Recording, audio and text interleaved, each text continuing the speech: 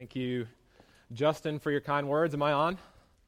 We're good. All right, cool. Well, hey, it's a pleasure to be with you all this morning again. As Justin said, my name is Ben. My beautiful wife, Neva, she's up here. And if we have known you in the past or we don't know you yet, we'd love to meet you after service, so please come say hi. Everyone here is going to need their Bible. We'll be preaching from the Bible this morning, as Sojourn does every week, so go ahead and pull out your Bible or your app, whatever it is that you're using. If you're visiting us this morning, maybe you don't own a Bible yourself or forgot it at home, you can raise your hand, and an usher will come by and give you a Bible. And like I said, if you don't own a Bible, that's actually Sojourn's gift to you, and so you can take that home and read it.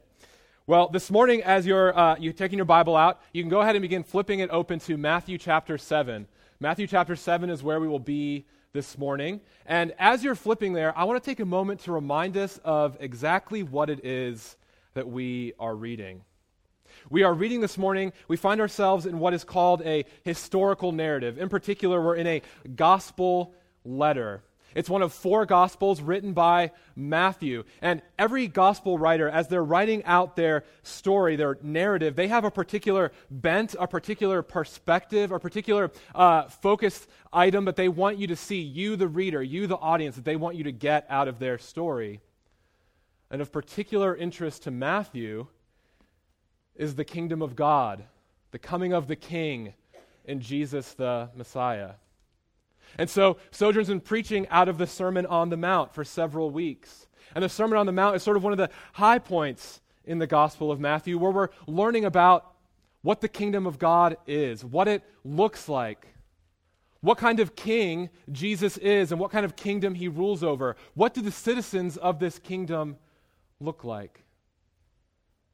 It's a message that was attractive to the disenfranchised, the poor, the sick and the needy and the abused.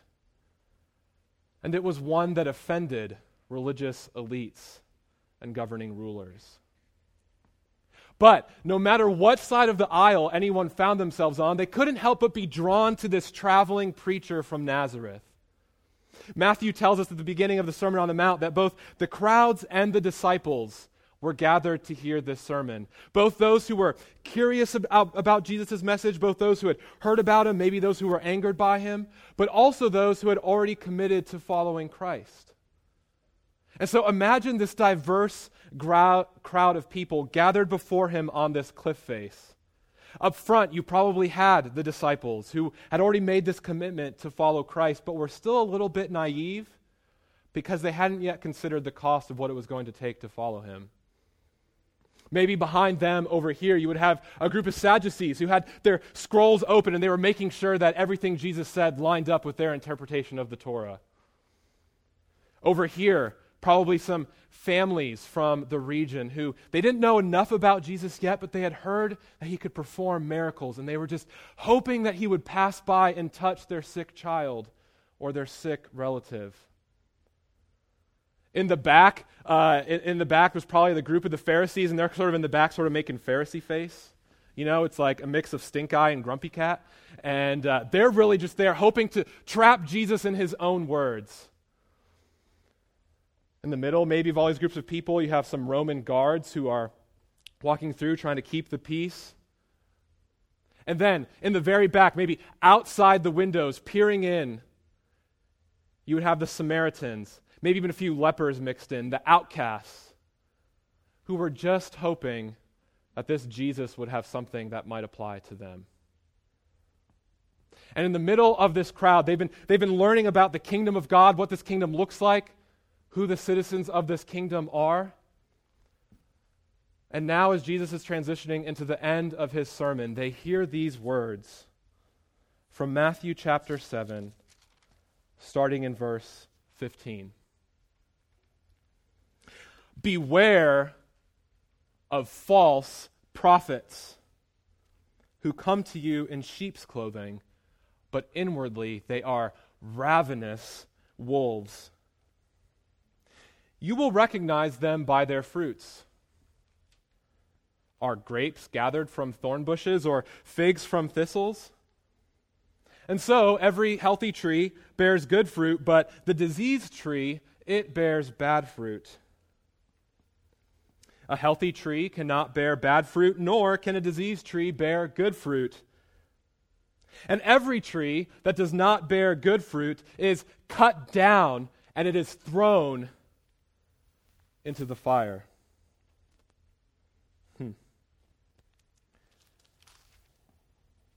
Thus you will recognize them by their fruits. And not everyone who says to me, Lord, Lord, will enter the kingdom of heaven, but the one who does the will of my Father who is in heaven. And on that day, many will say to me, Lord, Lord, did we not prophesy in your name and cast out demons in your name and do many mighty works in your name? And then I will declare to them, I never knew you. Depart from me, you workers of lawlessness.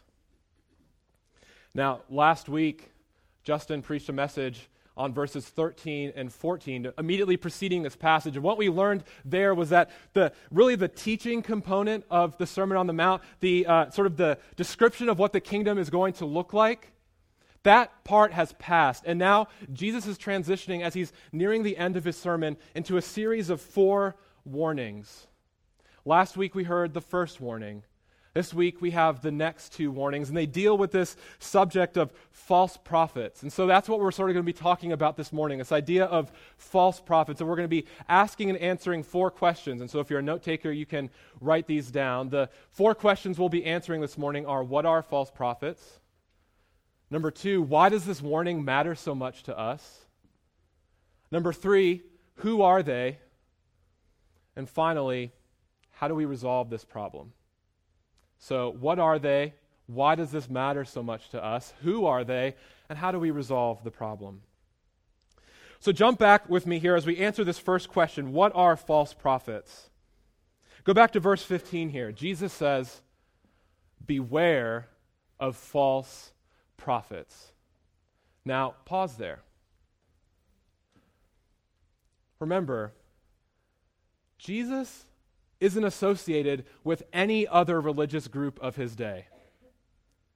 He's alone. And he's standing up here on this cliff face. He's not backed up by the Pharisees, not by the Sadducees, not by the scribes. He's all alone, and he's calling out false prophets. This would be striking to people. They'd be whispering amongst themselves, who is this guy? He has the authority to call out false prophets? Who does he think he is? Now, if we want to know what is meant by this term false prophets, we should be familiar with the characteristics people would have associated with them at this time. And so I want to just point out two characteristics that the people would have been familiar with at this time, would have associated with this term false prophets. We find them in the Old Testament. And the first characteristic we find in places like Deuteronomy 18.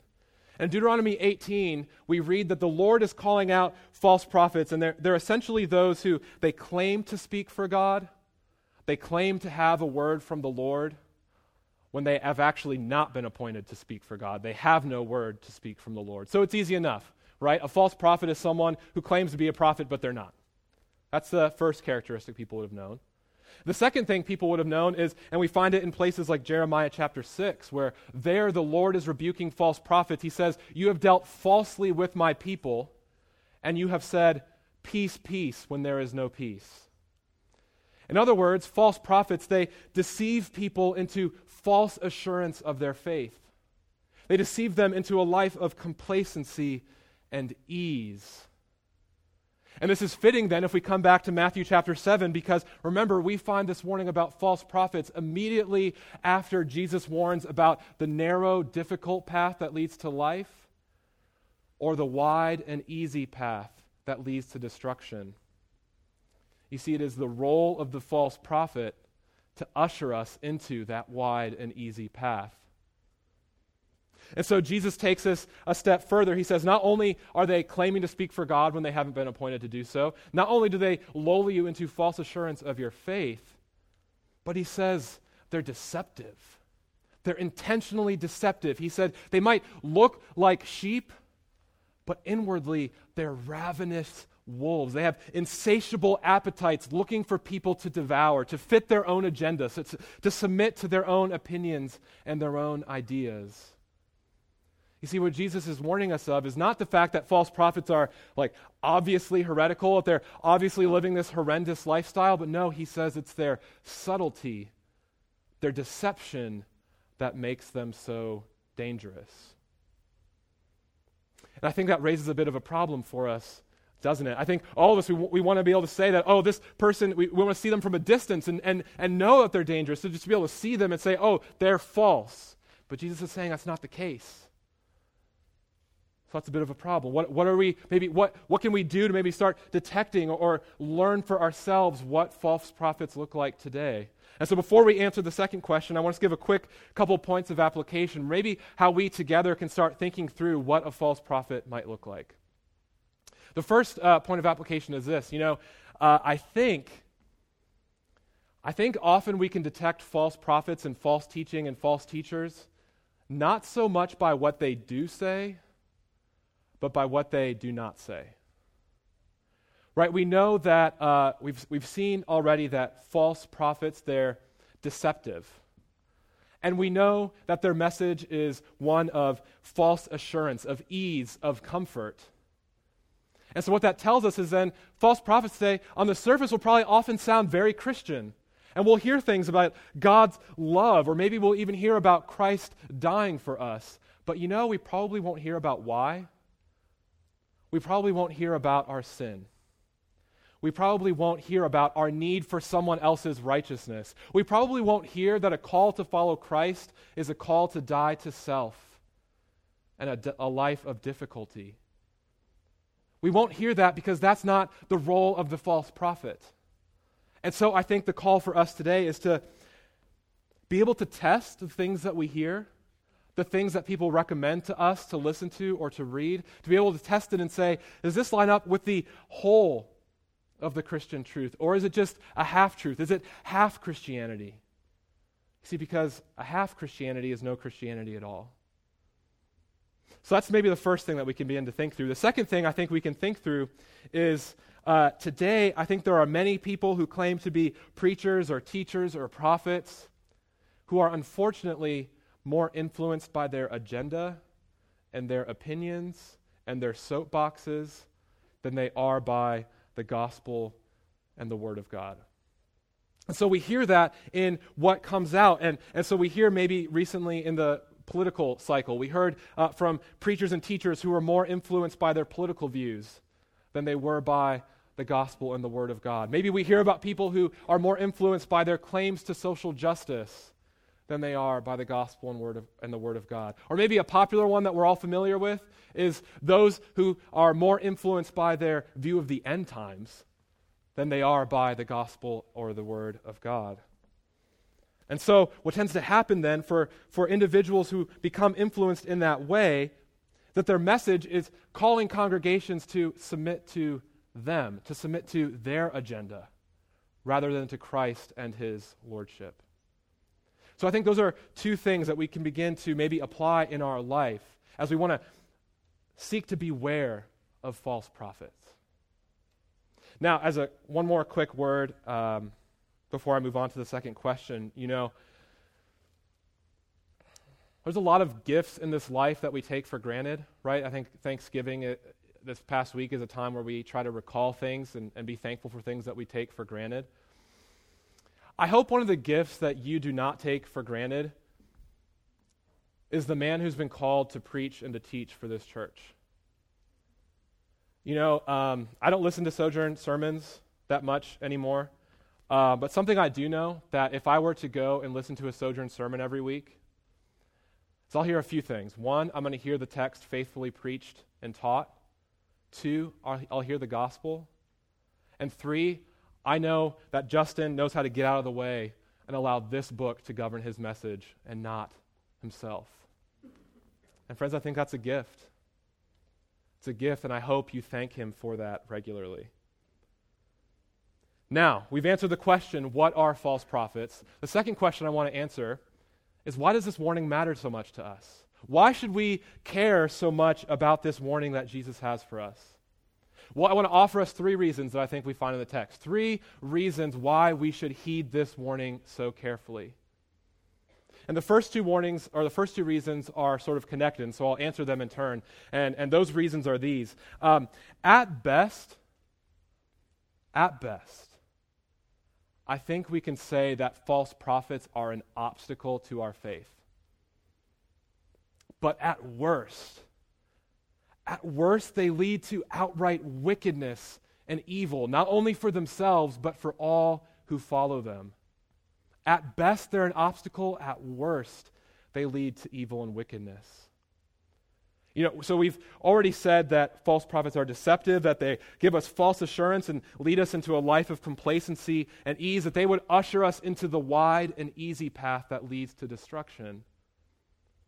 So I think that necessarily means that their message, it clouds our vision, it clouds our minds, it clouds our hearts from finding and staying on the narrow path that leads to life. It's an obstacle. It's an obstacle not only for us, it's an obstacle to other people even coming to faith or finding the kingdom. And I think we all know this is the case.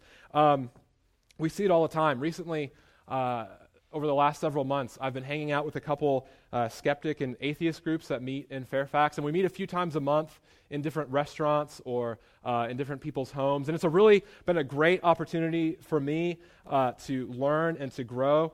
And I've learned a lot. I've learned a lot from people who obviously don't share my perspective on life, and I hope they've learned from me, and I hope they've learned about Christianity and our faith.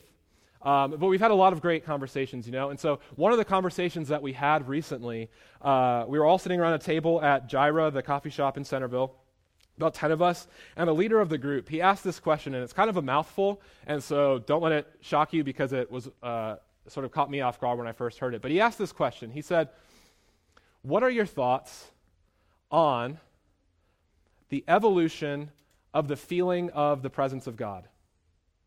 So let me repeat that so you can all try and put that together in your head. He said, "What are your thoughts on the evolution of the feelings of the presence of God?" And I'm sitting there, right? I'm like, okay, I have thoughts on evolution. I have thoughts on feelings. I don't like them. And I have thoughts on the presence of God, but I was trying to put it all together. And so luckily, I was at the end of the table, and I got to answer last. But what surprised me was that after he asked the question, nobody really answered it.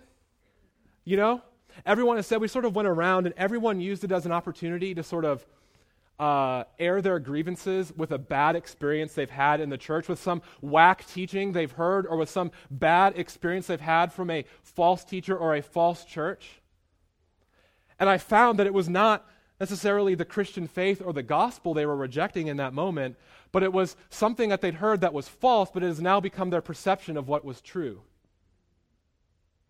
Don't we all have experiences with this? How many times in our workplaces do we talk to coworkers and they're telling us why they aren't Christian, and it's something you're just like, that's not even Christianity what you're rejecting. And so we see that at best, these false teachings of false prophets could be an obstacle, but at worst, they lead to wickedness. Jesus here in this passage in verses 15 to 20, He's using this illustration of these fruit trees. He says, a healthy tree bears good fruit, and a diseased tree bears bad fruit. What exactly is the difference between these 2 kinds of fruit? Well, we should keep in mind the fact that this is not the first time in Matthew's gospel where this tree imagery is being used. In fact, if we go back to Matthew chapter 3, John the Baptist, he uses the same image. And what he says, he gives us a little bit more detail. He says, bear fruit that is in keeping with repentance. For every tree that does not bear good fruit is cut down and thrown into the fire. It's the same image. And here Jesus is using it, and he says, a healthy tree bears this good fruit that is in keeping with repentance. Or in other words, it's good fruit that is in keeping with a renewed heart. It's good fruit that's in keeping with a life that has been changed by Christ. Or maybe something we're more familiar with, it's the spiritual fruit that Paul lays out for us in Galatians 5. Love, joy, peace, patience, kindness, goodness, gentleness, etc. It's fruit that flows from a life that has been changed by the gospel. And so then, if that's the good fruit, the bad fruit, Jesus is using this word for a diseased tree. So let's do a little bit of a word study here for a moment. He says diseased tree, which that's a fine word, but we need to keep in mind that what he is not talking about here is an external disease. It's not like a fungus growing on a tree that we can see from a distance. Because remember, false prophets are deceptive. We can't just see them with our eyes. The image here, is like an orchard of trees. You can't tell the healthy and the diseased ones just with your eyes. This word for diseased, it means an inward corruption. So what he's saying is it's a person who has a moral, inward soul disease. Something has gone wrong in here. And then he says, what flows out of this diseased heart is bad fruit. And again, so let's look at this word bad here. The word that is used, that Matthew uses here, is poneru. And everywhere else in our Bibles, except for this passage, poneru is the word where we get evil or wickedness from. For example, in the Lord's Prayer, when Jesus says, deliver us from evil, the same word. What we're talking about here is evil fruit. It's wickedness. It's an inward disease that leads to evil and wicked behavior. Just another example of this, we already said, in Jeremiah chapter 6, the Lord is rebuking these false prophets for their message of complacency and ease. But then we find in Jeremiah chapter 7 that Jeremiah comes to the people and he's rebuking the people of Israel because out of their deception has come all sorts of atrocities and wickedness and abominations against the Lord. The one always leads to the other. The message of the false prophet always leads to evil and wickedness, not only for themselves, but also for all who follow them. And so, at best, we can say they're an obstacle. At worst, evil and wickedness flow as a result. But there's a third reason that I think we find in this text. If we look, Jesus has used all this time in the previous chapters. He's talking about the kingdom of God, what it looks like. And then at the very end of his sermon, he says, beware. Beware of false prophets. The fact that he saves this for last should tell us how important it is. But unfortunately, I think there are a lot of people in our churches, a lot of people in this room that don't take this warning seriously enough. And I get it because I think sort of the creed of our culture is one of, love and tolerance and equality. It's supposed to be a judgment-free zone. And those are all good things. But often, though, if we buy into that, we no longer want to separate from people that maybe we should separate from. We no longer want to be willing to call out someone for being wrong. And my heart breaks on this reason in particular because I know that it's my generation of young people. It's the millennials who are particularly influenced in this way. There's a lot of research today that's being done, and some of it's good, some of it's bad. Blogs, books, all kinds of stuff that's being written trying to answer this question, why are millennials leaving the church? Why are young Christians leaving the church? And one, I think, the best book that's been written on this is a book called You Lost Me. It's written by a couple of authors. And the book is sort of unpacking some studies and research that was done by the Barna Group, trying to answer this question, why are young Christians leaving the faith? And one of the most important things I think that they found, and I think we maybe all know this already, but one of the things they found was that young Christians are leaving the faith because they perceive Christianity to be too exclusive. And millennials, we don't like being exclusive.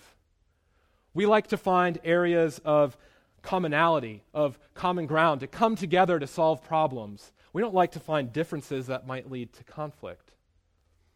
The authors of this book, they call us the Great Agreement Generation. And I really think, I'm not trying to knock millennials here. First of all, I am a millennial. Second of all, I think this is a huge strength of ours.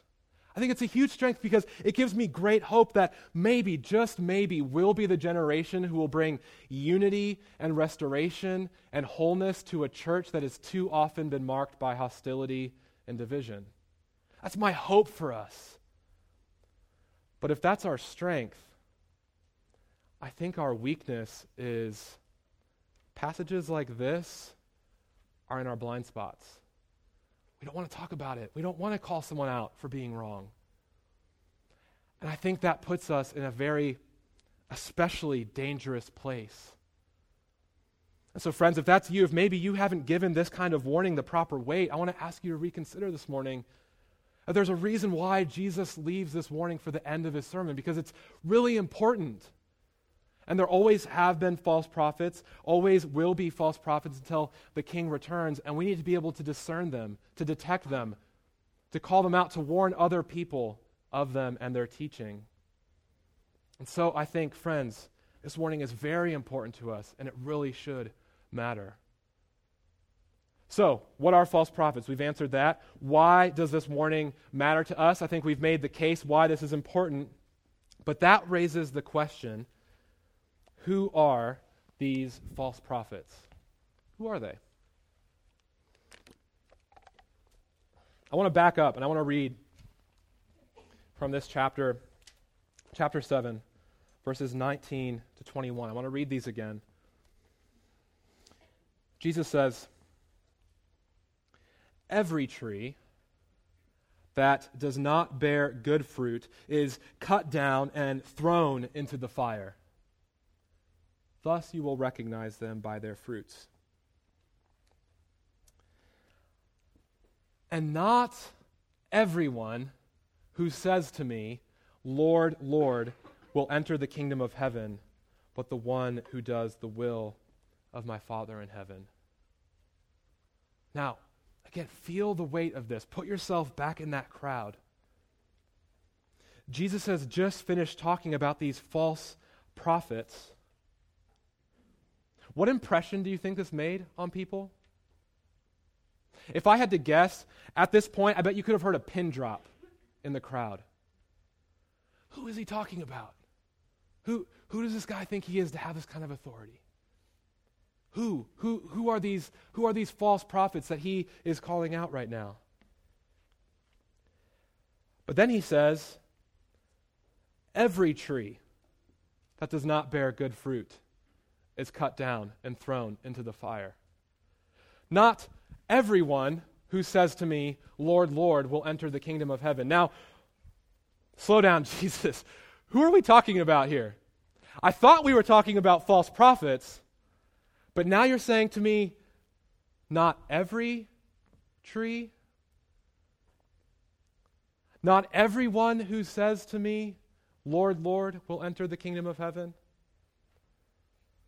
I imagine while I was writing this, I imagined, so you have the group of disciples up here in the front, and Peter's sort of in the middle of them, and he's sort of elbowing his way to get to the front of the disciples and saying, "Lord, Lord, I'll always be there. I'll be by your side the whole time, man. I got you." Might not be the case, but I think it illustrates the point, doesn't it? Here in verse 21, we find something of a repetition of the warning that came in verse 15 to 20. But Jesus takes it to the next level because he says, false prophets are dangerous, but not as dangerous as your false hearts. You see, I think who are these false prophets is really the wrong question, so long as we are not first willing to answer, it's our own hearts that are deceitful above all else. It's my heart that is an obstacle to my faith. It's my heart that can lead to wickedness in my life and potentially for others who might follow suit. I think it's an exhortation to self-examination. And friends, it's a solemn one. It's a solemn one. I said earlier that some of us maybe underemphasize this warning of false prophets. Maybe we sort of put it in our blind spot. We don't think about it enough. And if that's the case, I also think there are those of us who we overemphasize warnings like this to the point that false prophets and thinking about them or talking about them become a distraction for our own lives. They become a distraction for us even looking at ourselves and saying, what about my life? What about my faith? What about my heart? This is the camp that I think I often fall into, and I know the fruit of this, for me at least, tends to be a very Pharisaical kind of religion. I think people like me, we tend to think that we have all the right theology, all the right beliefs. We have the right way of doing things. We know what it means to be faithful to the Lord. And somehow it's become our job to police other churches and other Christians on their faithfulness. It's lunacy when you say it out loud. But which one of us cannot say that we're not guilty of having that disposition towards another brother or sister? Which one of us cannot say that we are not tempted by a comfortable and easy faith? Which one of us cannot say that we have never used our words or our deeds to trick and deceive people into thinking that we're better than we actually are? You see, something has gone wrong inside of us. There's a disease of the soul in me, first and foremost. It leads me astray. It gives me false assurance, false evidences of my faith. And Jesus, he unpacks what these false evidences and false assurances can look like. In verse 22, he says, you might prophesy in my name. You might cast out demons in my name. You might perform many mighty works in my name. In other words, he says it's entirely possible to have a profession of faith, to be baptized, to grow up in a Christian home, to go to a Christian university, to be on staff with a Christian ministry, to serve in the church every week, to adopt children, to go into ministry, to go overseas for mission trips, and the whole time be altogether lost. What he says to us this morning is that's entirely a possibility for each and every one of us. The warning, friends, is for us to be honest with ourselves, to examine our own hearts, our own faith. There's something that I try to be pretty open about, and that is I try to be pretty open and honest about the fact that I struggle with depression, or you could say a depressive mood, or maybe a depressive disposition on life. And the reason why I try to be pretty open about that, at least one of those reasons, is because conservative estimates say that at least 20% of people in this room struggle with depression. I would say it's probably more like 40 to 50% if people were willing to be open about it. And so I think, if there's going to be a safe place in our culture to talk about things like depression, it needs to start here in the church. And so I like to get it out there and make it a conversation piece for people. And I've learned a lot through the last few years struggling through this. One of the things that I've learned is that my depression, it isn't always caused by sin. Sometimes it is, a lot of times it is, but it isn't always. But whether or not the cause itself is sinful, my depression, my depressive moods, they are always fertile soil for other sins to grow. In particular, the sins of bitterness and envy and jealousy and a cold hard-heartedness that makes me slow to repentance and faith. It's to my shame that it's often my wife who bears the brunt of that. And it would be easy for me to despair. It would be easy for me to maybe even doubt my salvation during those seasons. Unless it was for the fact that I could look back on a pattern in my life where the Lord is working out faith and repentance in my heart. Sometimes it takes days, sometimes weeks, maybe even months longer than it should. But I can look back on what he's done in my life. I can see him bearing much spiritual fruit in my life, that I'm growing in what it means to love him and love others, that I'm growing in what it means to have joy for other people or joy in difficult circumstances. And I can only pray that he would continue to do that good work in me. But I also know that I can't be passive. I have to be very active in this fight. And what that means is that sometimes I need to take out my heart and have something of a violent self-examination with the Lord and his word and say, Lord, am I changing? Are you doing something in my life? Because I think I've already proven I can't do it. Lord, are you making me more like your son? I want to be more. I don't want this diseased, monstrous heart inside of me anymore. I have to be honest with myself. And I think one of the marks of a Christian is a regular, intense, honest self-examination. It's a ripping open of our chest cavity and pulling out this diseased monster that beats inside of our chest and laying it before the Lord and saying, Lord, I don't want this anymore. I want to be holy and spiritual and more beautiful like your son. Lord, will you bear good fruit in my life? Will you forgive me of my sins? Will you make me more like a citizen of your kingdom? That's who I want to be, Father. I think that needs to be a regular pattern in our lives. Friends, I think the call for us this morning is just to be honest with ourselves. Where are we deceived? Where have we gone astray? Where have we relied on false evidences and false assurances of our faith? And maybe if you're here and you've professed Christ, whether it's for a day or a year or your whole life, as long as you can remember, but maybe you're realizing this isn't a habit for you, or you maybe even never had that moment with the Lord where you've sat down and asked him to examine you. You don't have to wait to do that. You can do that today. And my encouragement to you is that when Justin comes up to give the supper, that you would come and take the bread and take the cup and go back to your seat and say, Lord, I want to be like you. Will you do this work in my life? Help me bear good fruit. Friends, let's just be honest with ourselves today. Let's be honest with ourselves. Finally,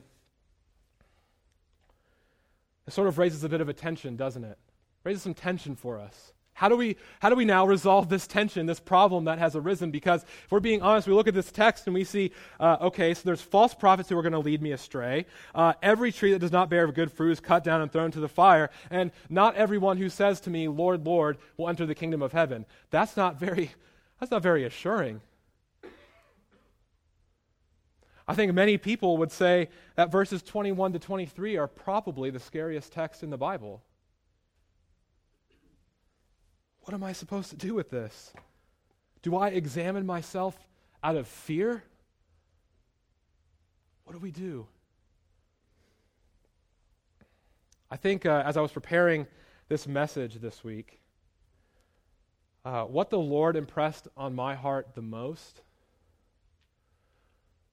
was just how fickle my heart must be.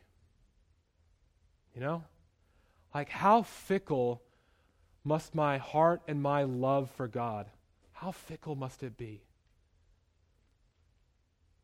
One author, I think he said it best. He said Christ's love for us is like the sun.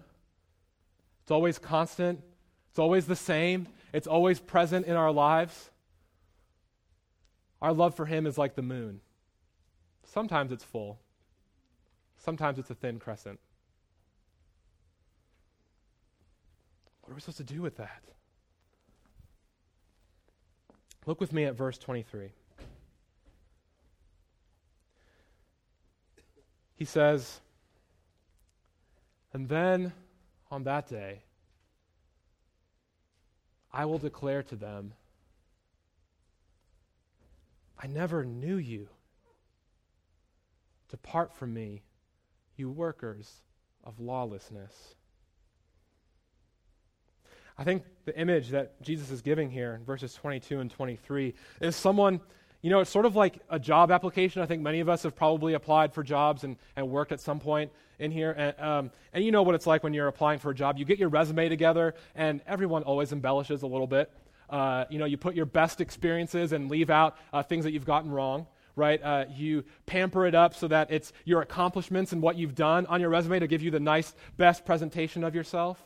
And then you make it to the interview, and what do you do in the interview? You're always trying to name drop people, right? Like, that manager in accounting, yeah, I know them. They would know I have good work. The vice president, yeah, she's one of my references. Did you know that? We're always trying to make ourselves look good. Is it any different when it comes to matters of our faith? But Jesus says, see, this is where, again, in his kingdom, it's completely flipped on its head. Everything that we think the way it should go is flipped on its head. And Jesus says, I don't care about your resume. You think you can just name drop me and get into heaven as if Christianity is just a get out of hell free card? No. I never knew you. And see, friends, this is what makes Christianity so unique. Christianity is most certainly not about our resume and what we've done and our accomplishments. It's not even about who we know, but rather, it's all about who we're known by. Friends, Jesus is the one who walked down the narrow path but faced the consequence of the wide path for our sake. He became the tree that was cut down and thrown into the fire.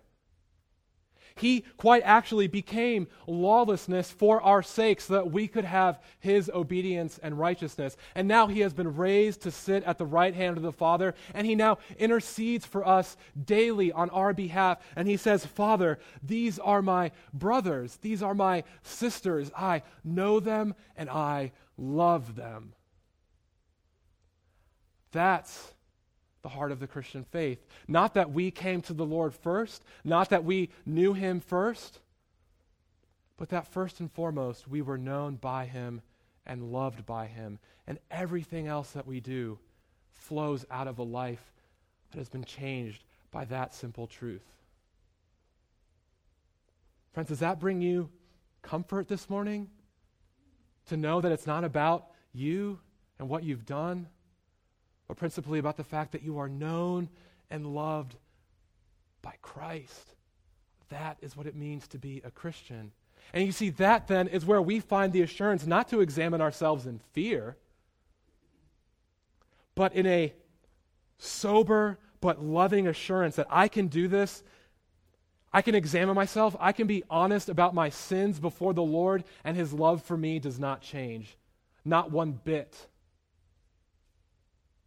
Friends, does that bring you comfort this morning? You see, every Christian that has ever been known by Christ wants to be more like Christ.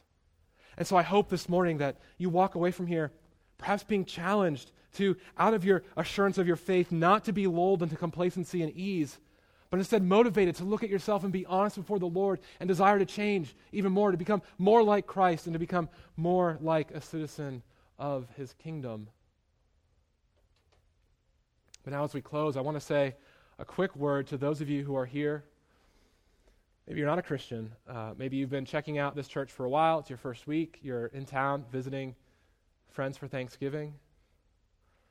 First of all, happy you're here and happy that you're considering what we have to say this morning. I think what you've heard out of this text this morning is that a part of Christianity is a willingness for followers of Christ to be honest, to be open, to recognize where we've gone astray and where we've been self-deceived. But, I recognize there's a sentiment, and I think it was captured by one man, G.K. Chesterton. He was a Catholic theologian. I think he said this best. He said, often it is Christians that are an obstacle to other people becoming Christians. And I think we get that because we hear this a lot in our society that Christians are hypocrites. Maybe you might even say to yourself, I'd become a Christian if it wasn't for the Christians.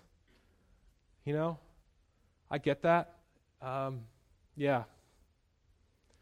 we're hypocrites. We get it wrong. Sometimes we get it wrong more often than we get it right. So yeah, we're hypocrites. But you know, so are you. And I don't say that to single anybody out. I think if we all are honest with ourselves, we're all self-deceived. We're all addicted to self. We all give in to this heart that fools us into thinking that we're better than we actually are. And if you recognize that this morning, then isn't it the case that you need something outside of yourself to help you see just how self-deceived you actually are? So my encouragement to you this morning is to go back and read through the Sermon on the Mount. Read through it and say, and honestly ask yourself, is not this a kingdom that I want to belong to? And then if that's the case, maybe that means you were meant to follow that kind of king. You see, friends, all of us, either in this life or the next, will meet Christ. In this life, we have the opportunity to meet him in grace and in love. But if we wait until the next, the only thing we will hear is away, away. But my prayer this morning is that nobody in this room will hear those words, but instead that all of us on that day, we will hear, enter into the joy of your master. Let me pray for us this morning. Father, this text is tough. It is a solemn and sober exhortation for us to be honest with ourselves. To be honest with ourselves before you and before your word. To acknowledge that first and foremost, we are deceived. That we rely too often on false evidences and false assurances of our faith, and not the fact that we are simply known and loved by you. So, Lord, this morning my prayer is for everyone in this room that they would recognize just how loved and known by you they are. That even though this text is hard, that there is no reason to fear, because it's not about us, it's about what Christ has done for us on our behalf. And Lord, as we continue our time of worship, as we leave here today, encourage us by your Spirit to find our assurance not in us, not in our profession, but in your profession of us and how much you love us. Oh Lord, help us to love you more and make our love for you more full, more real, more tangible, more constant, and more beautiful.